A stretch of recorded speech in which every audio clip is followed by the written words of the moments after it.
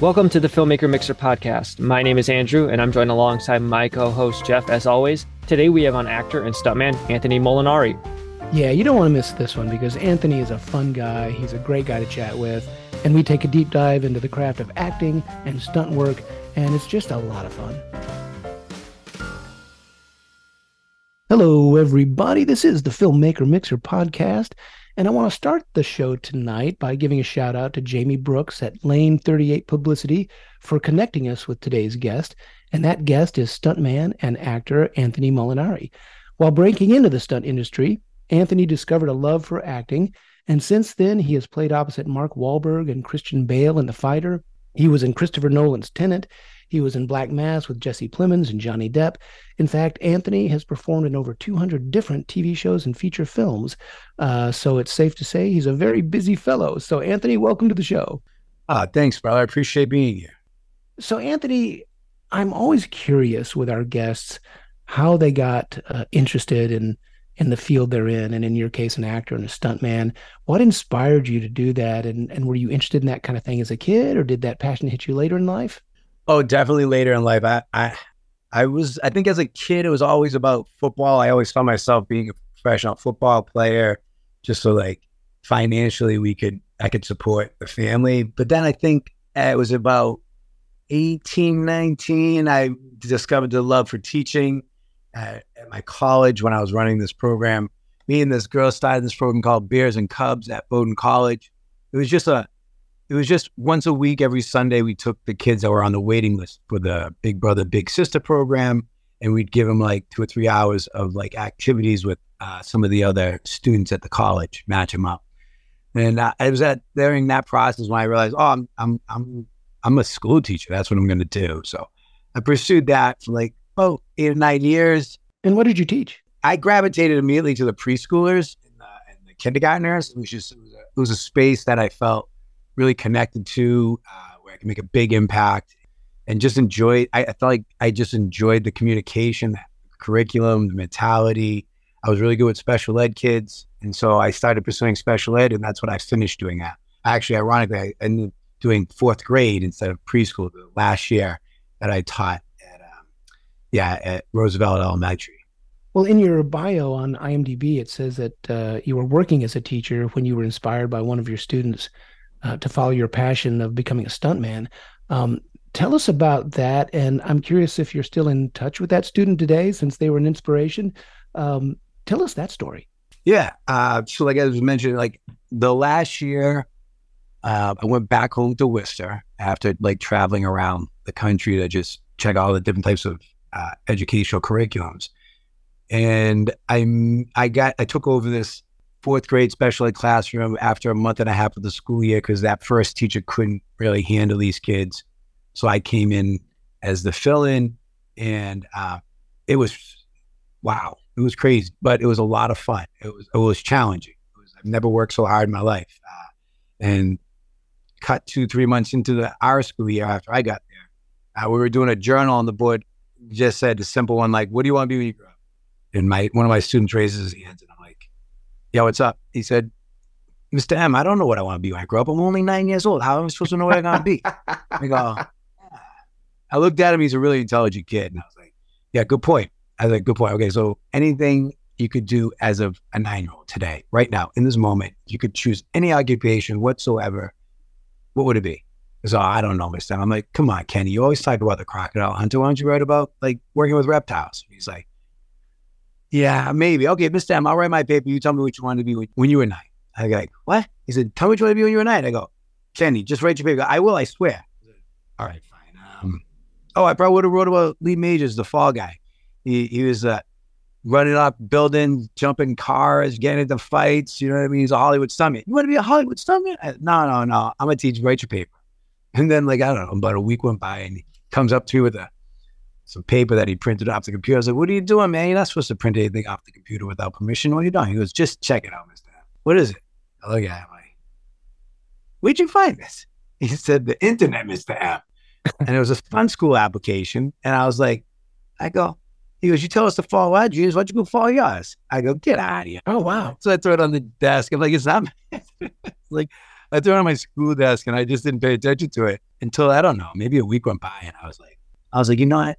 It's during the summer. Why don't you just go out there and where's you just go on an extreme adventure weekend? I mean, well, a month, I guess. It was about a month. Yeah. The school was about a little over a month. And I was like, you just go on an extreme like adventure.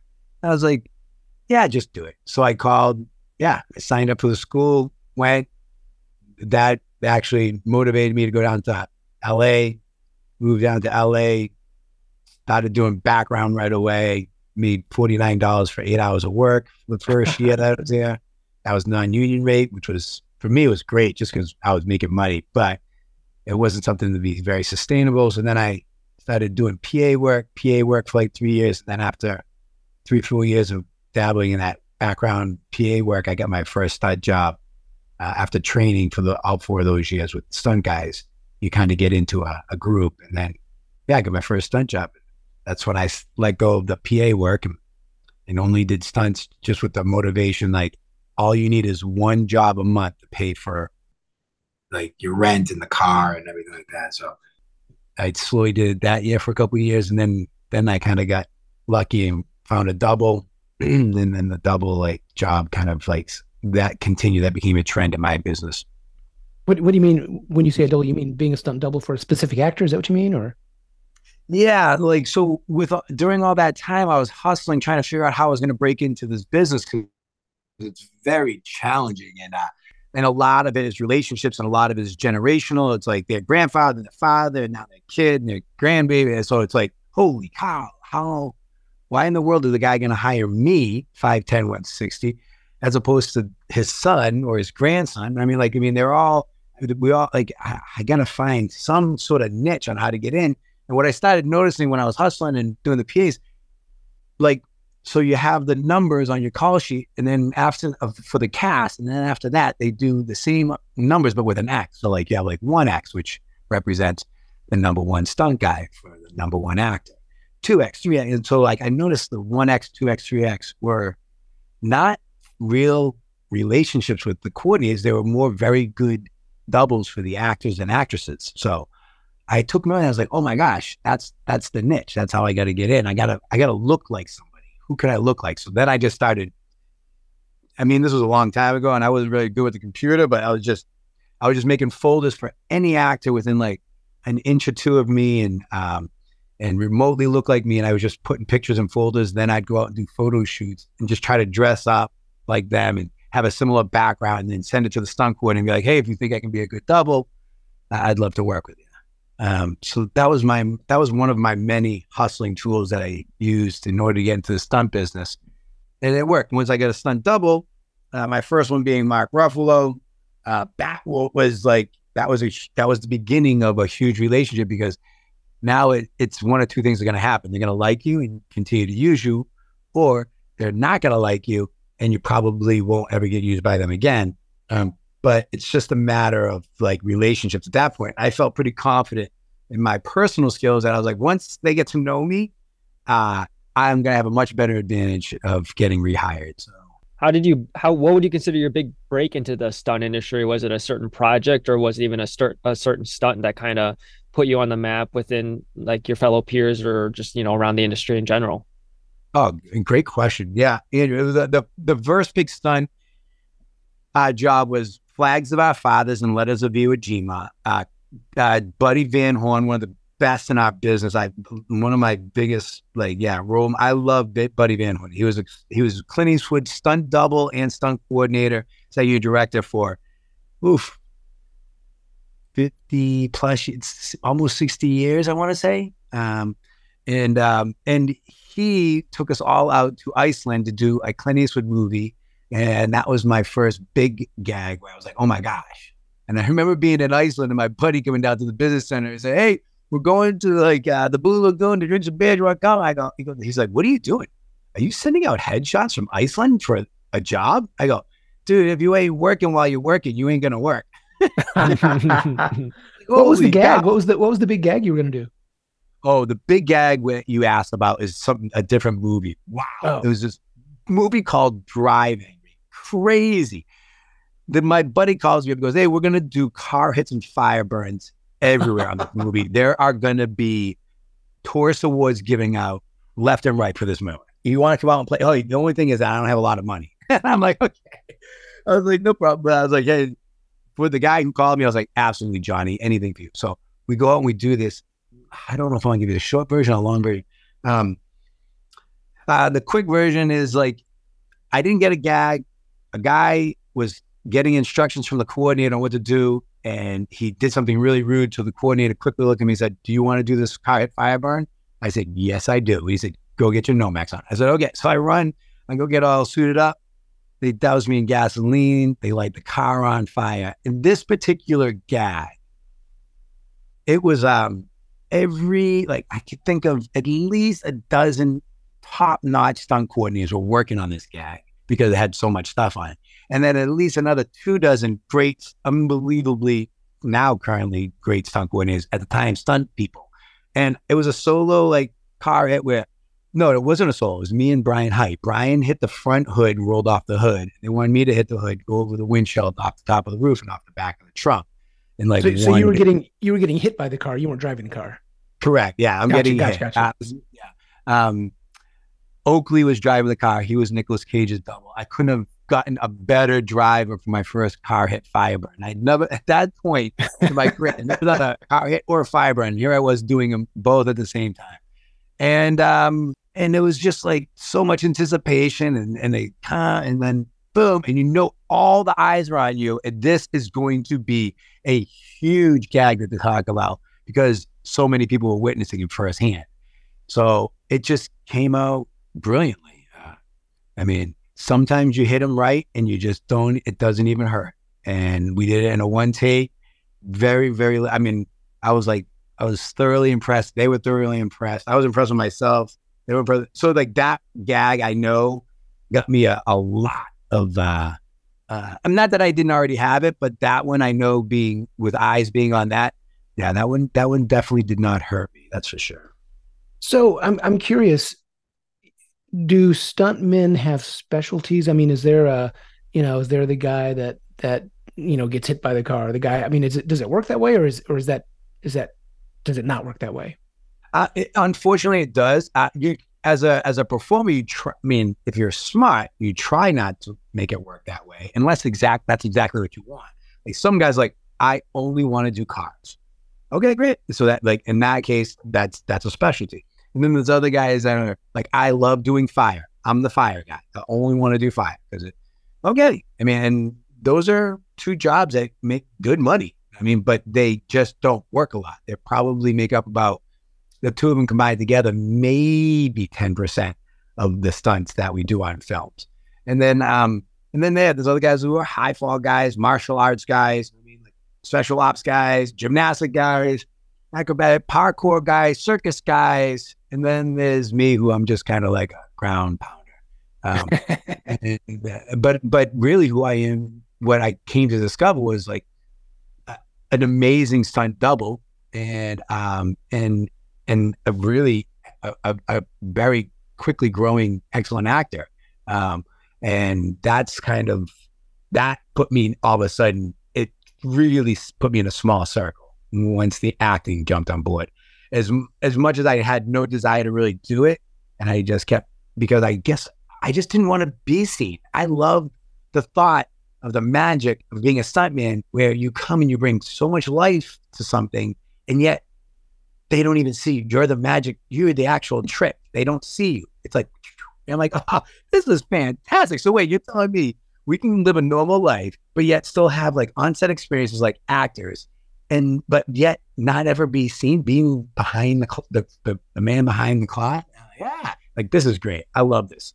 So I had no desire to leave it. But what ends up happening is, what I didn't know is that like your body, my God, my body, your body eventually tells you, hey, figure something else out. And so that's when I started looking at this acting thing that everyone was like, man, you're really good at it. You should do it. You should do it. And I was like, you know what?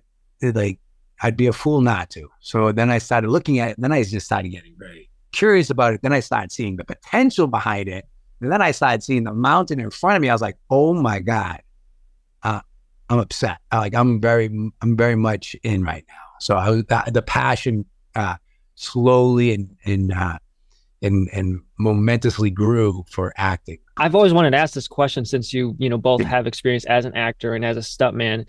When you see movies like John Wick or Drive, do you have more of an appreciation for them, or are they even like something that you enjoy watching more, or do you almost not like watching them because maybe they give you flashbacks to stunts you've done in the past? Yeah, great question. You know what? I find myself, not that I don't watch them. So I guess I'm more intrigued by like a performance, like an Anthony Hopkins or Joaquin Phoenix scene. You know what I mean? That like that that moves me without them having to move. And I think that's something I'm trying to learn in my career as well. I'm really good at visually showing you how I want to do it. And I'm like, wait, it would be so much more powerful to sit in the chair and communicate and roll that, like, be your way of being and your way of like communicating in a way that they can understand it is going to be more challenging for me. And yet I think it'll be more powerful. So I would say, as much as what I really see is when I see the John Wicks and Tom Cruise and Joaquin Phoenix and Christian Bale and Mark Wahlberg, when they do their action and acting stuff, I'm just so impressed because it's like, I know some of them, it doesn't come natural. Others it does, but like, it's so hard to kinesthetically put on a performance yet all along. And Brad did it so brilliantly in this last one. And David Leitch is a genius director on Bullet Train, how he threaded in his character into the fights with actually having beautifully paused rhythmic pauses throughout the fight to have like a dialogue scene. And I was like, oh my gosh, this is what all the directors want. They can't stand it when there's like story and cut action sequence and cut and back to story. And like, those are just not, that's one of their biggest pet peeves when I hear from all these big directors, and they wanted to thread in seamlessly with the story and the action. So it's one beautiful piece. And I felt like they did a really good job on that in Bullet Train with it, as much action, because sometimes it does feel that way. You're like, you have your action movie, and then you have your actual theme movie, like the dramatic movie. And you don't want them to be separate in one movie. You want them to be kind of like beautifully stewed together. No, yeah, that brings me to like your transition in your career into becoming an actor. Do you think it was easier to transition to acting because you were already around film sets and on film sets? And, what would you consider your big break when it comes to acting?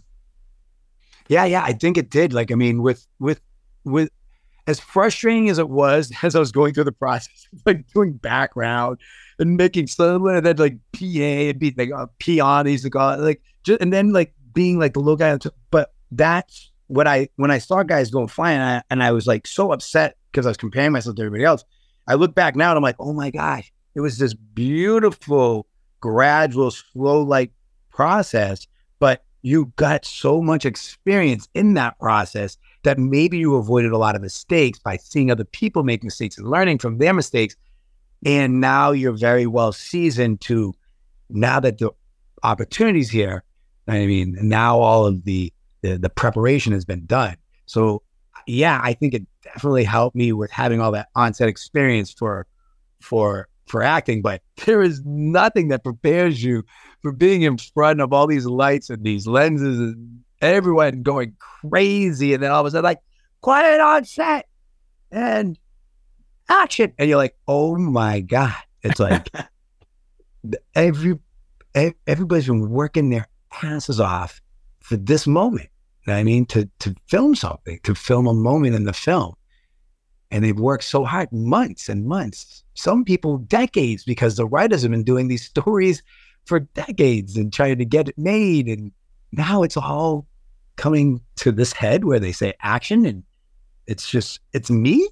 Like, oh my God, this is nuts. This is nuts. But yeah, I think it definitely did help me with a long answer that I gave you there. Well, that leads me to another question. One of the things we chat about with actors quite often is how they use their body. And acting isn't just the dialogue, as you know, it's body language, it's how you walk, it's your posture, it's all those, the business that you're doing with your hands, all of those things. So I'm curious, since you came from being a stuntman, which is very physical, how did being a stuntman inform you as an actor how to use your body in this new way of maybe a more subtle way of using your body versus being a stuntman? Does that make sense? I think so. I think so. The first thing that popped into my mind was like Robert Redford, Butch Cassidy, a Sundance Kid, when the guy's like, "Hey, shoot that tiger right there," and he said, "Just stand there and shoot the tiger."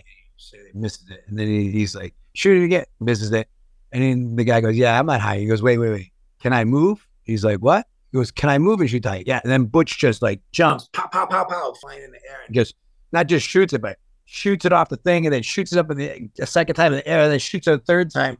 You're like, what? You're like, wow. And I feel like, yeah, I come from that. I come from like a place of like, I need to move. I feel much more comfortable in my body and everything around me when I'm moving. So I love being able to do some movement for my acting sequences, because it just makes me feel a little more comfortable. I think it could be reversed if you come from the other side and you're like, oh wait, I got to move in this scene, but not very kinesthetically, maybe it's going to be more challenging for them. But I find, yeah, it does. It definitely helps me. A lot of times but what's also flipped in the acting sense, I try to get the set early, look at the environment. I go on set before everyone's even on there and just walk around and just take in the set and just take in everything, all the props, and then start making up stories with the props. And then kind of make like, I know it sounds weird, but like have a relationship, like in the sense like, okay, guys, I'm coming back in. This is a story I'm going to tell. Like, and then let's dance. Like, who just yell out if you want me to pick you up or do something. But sometimes I'll premeditate stuff in the sense like, I remember there was a scene where I was like, hey, I'm going to hit the tambourines. Is that okay? And I never usually do that. And I advise most people not to do that. You have an idea in your head. Don't ask for permission in this business. Just do it. And just ask for forgiveness afterwards. If they say, hey, listen, you not hit the tambourine, you couldn't hear you, the sound was all messed up. But if you're smart enough and you've been on set enough, you know what time to hit the tambourine. You know, like, hey, I can't be doing this while I'm doing my dialogue. I got to take a breath here. Maybe this is the tripping spot. So I love doing that. I love going in and pre-choreographing. And it all goes out the window once they get this sometimes, because, oh no, instead of shooting here, we're going to shoot over here. We shoot over there, shoot this. So like, to me, it's more beneficial for me to just create a relationship as opposed to like premeditating something. Because if you premeditate something, then you're, number one, it's hard to be authentic. Two, the camera and the lighting can all change or whatever it might be. So then you're already attached to something. You have to reattach to something else and let go of one thing. And so to me, it's just like, get in there, just get familiar with it. Like maybe create some stories, have a relation. Yeah. And then let it go and just let it organically come together on the moment. And so when you're reading a script for the first time or the second or third time as you're studying a character, do you look for opportunities between the lines of what the character's saying and some of the action scenes to figure out some of this business you're talking about? Yeah, I think so. Yeah. There's always, I feel like the more levels you could go, the better, the more safety, the farther you're going to fall if you do slip.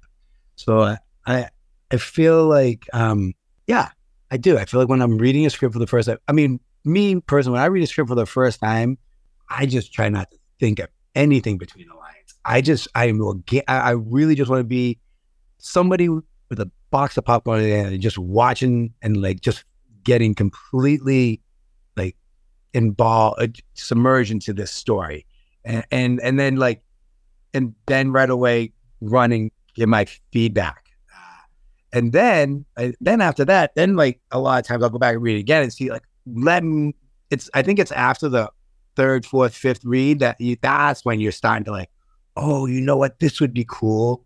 Yeah, this would be. his dog was in the pound, and then you start making up in between the line stories like you're talking about. So I'm curious, kind of melding the acting world and the stunt world together. Do you find you prepare mentally and physically kind of the same for, let's say, a dangerous stunt or a very emotional scene acting wise? Do you find yourself in a similar headspace or similar in terms of how you prepare for those scenes? Great question. No, man, they're so different. Oh, they're so different. Crazy. Well, you know what? I guess there are some similarities as far as just like the homework goes. If there's something that there's a really intense stunt scene, like I remember I did one on like it was 21 Jump Street. You wanted me to lay down a bike, and I was like, why do we lay down a motorcycle? I'm not a motorcycle guy. I mean, I can ride. He goes, I know you can ride. He goes, and I know you can do it. Yeah, I can do it, but there's so many other great guys out there, like Rex Reddick, like there's so many other amazing motorcyclists that go get the other guy. And he's like, no, I want you to do it. And I was like, okay, I'll do it. So I went out and studied it. And I mean, so like with something that's new like that, I went out and studied it. And I do that with some parts too. I go out and like, I mean, I just love studying the characters and the scene and the story. But I think mentality wise, it's really different.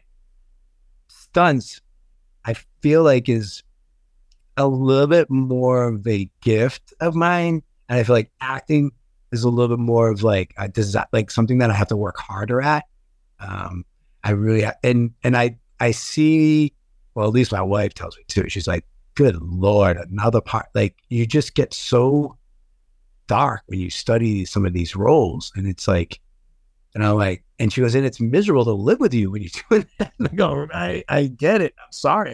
I don't know what it is. I don't know why that happens, but and then for stunts, a big, like that big particular, yeah, I don't think of, like, I mean, for me, it's like, it's just out of my, it works so much better for me for stunts when it's just, I'm like, it's out of my mind until they are like rolling. I'm like, okay, yeah, I got this.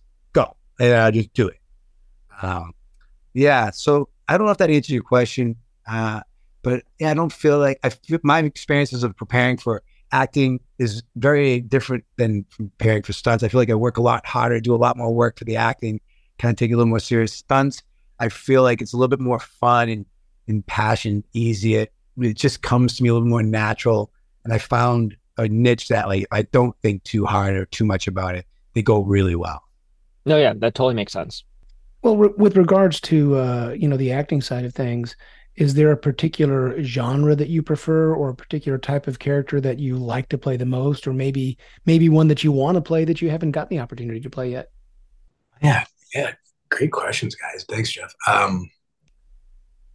Yeah, I guess I've discovered, well, okay, to answer your first question, yes, dark comedies. I just like it. It's something to do with Christmas that's almost kid-like, and so it might not be that dark, but like, yeah, I remember a couple of days ago, I thought about this when I was working out. I was like, oh yeah, I think a Christmas dark comedy. I love this. Let's figure out how to do this. And I think comedy is definitely something that gets me excited right now. Yeah, gets me excited. Do you recall like a moment of stage fright you've ever experienced, either when it came to a stunt or a scene for acting?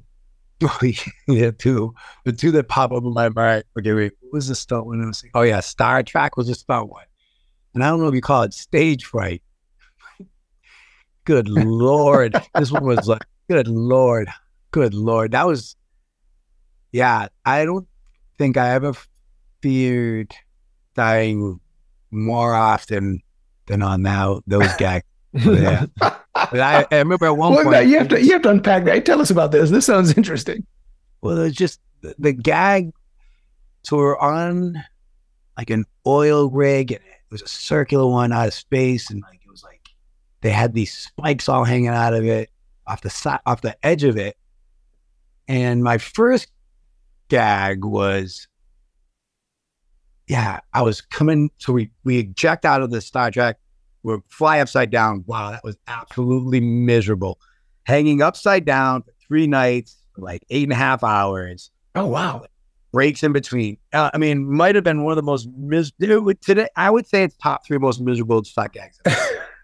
And people were like, we'd come down off the crane. We were like, they're like, that looks so fine. I'm like, because it wasn't like fast. It wasn't like crazy stunts. It was just like, you're just a piece of meat and you slowly come down and you go back to one. You slowly come down, go back to one, you slowly come down, and then you just take a break. But that wasn't the gag. Then there was another, the one where I parachuted out. I'm coming down. Oh my God, what a disaster. Anyways, like it was 105 degrees out in the LA, where was that? Dodger Stadium parking lot. They built these things. And it was like, man, I was new kind of in the business. It was one of my first big gags. I had so many wires on me. I was in the spacesuit, couldn't see because the whole thing was fogged up. So you don't know really where you are. Depth is a complete disorientation. The sun is out. You have 6 wires hanging off you. One that's going to drop you down, one that's going to pull you forward, and then one that's going to ratchet you. There's a set for each one of those that's going to ratchet you off the stage. And it wasn't work. They dropped me the first time by I think I dropped 18 feet to the deck before we even did one gag. And then we did the gag about 38 times. And at the end, he goes, I remember the last 5, he was like, your feet, you're not catching yourself, you're falling. I'm like, oh, are you sure? Maybe, because I don't know, because I'm in the pool of water in this suit. I can't see nothing. And then like, you guys already dropped me once. I broke. You thought you came running at me. Like I broke my back. You like lay down. You broke your back. You're not gonna. I didn't break my back. Probably broke my foot. But I still, the pain in my foot from that gag still to this moment. It still hurts every day. Anyways, they were about to ratchet me off. The final gag was they were going to ratchet me off to go underneath to get burnt. And right before they ratcheted me, I said, "Hey, wait! Those spikes are supposed to be cushioned or the padded, right? They look wood." And he's like, "Oh yeah, they did say that." Because I'm looking at it, I'm like, "That's where I'm going to hit. I'm going to hit that spike right there." And like these wooden spikes hanging out of the thing, and they were like, "Wait, time out. Abort." And my buddy, I'm like, what the hell? And they said, yeah, you don't think you can do it? They saying like it's going to be a long reset if we have to go and put all those into foam now. And I'm like, what do you think?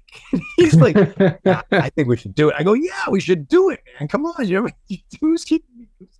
Oh my God. So that one I called out them. I said on set, like, hey, you got to reset those. And sure enough, the very first ratchet, oh my God. I've never been so scorpioned in my life. Like I hit it with my back. Like I'm pretty sure both my head and the feet hit the wood of the wall. And like I bent over backwards and I let out this noise. And I think the guy said, I think we killed him. And I go, oh my God. If these things were not padded, I would have been skewed. I would have a spike right through me. I would be skewered.